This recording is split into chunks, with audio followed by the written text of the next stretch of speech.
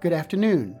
It's once again time for Victoria Arts, and I'm your host, George Matthews. We have now reached the end of the third week of social distancing, and the time when the first stay-at-home request was to expire.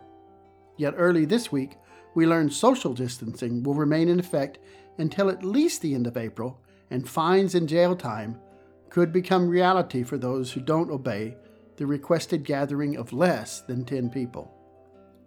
Everyone is handling the pandemic in their own personal manner. Some are very good at staying at home. Some are less enthusiastic or downright resentful.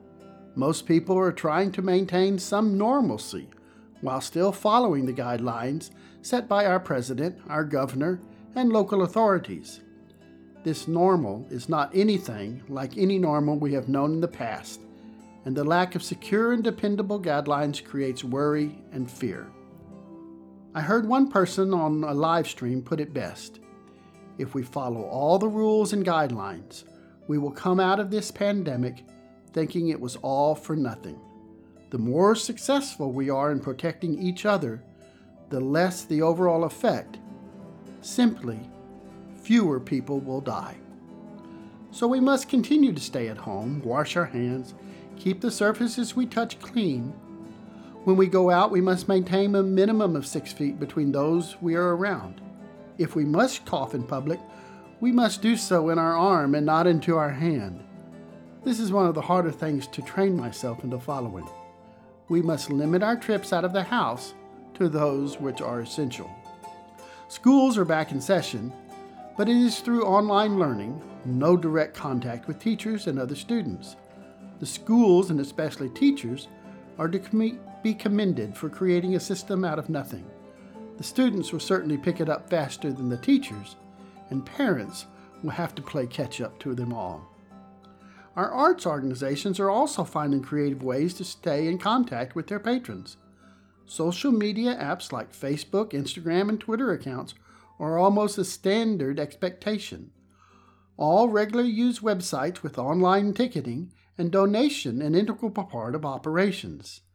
Now they all seem to be looking at expanding their presence on all these sites. There are a lot of things you could be doing at home for the next few weeks. Students have homework, which brings a whole new meaning to the word. Many adults are also working from home, maybe having hoped for the opportunity for years, and now faced with the reality of sharing the internet bandwidth with lesson plans and streaming the video. Those of us who hold the job of retired are working in the yard and finding there are more things to do than time, even if the time now looks like it will be all month.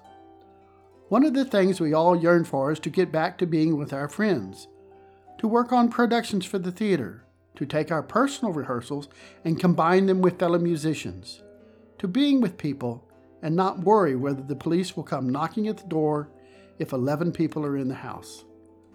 Our arts organizations thrive when we have gatherings of people. Musicians of the symphony, the dancers of the ballet, the directors of the theater, the curators of the museums all yearn for an audience. We all hope the audience is yearning to be with us. Hopefully you are supporting your local restaurants by getting takeout. Well, the arts don't have a takeout, but they still need our financial support. Right now, the best way to support each organization is to send a check. Look up their mailing address and help with whatever you can. Everything will be appreciated.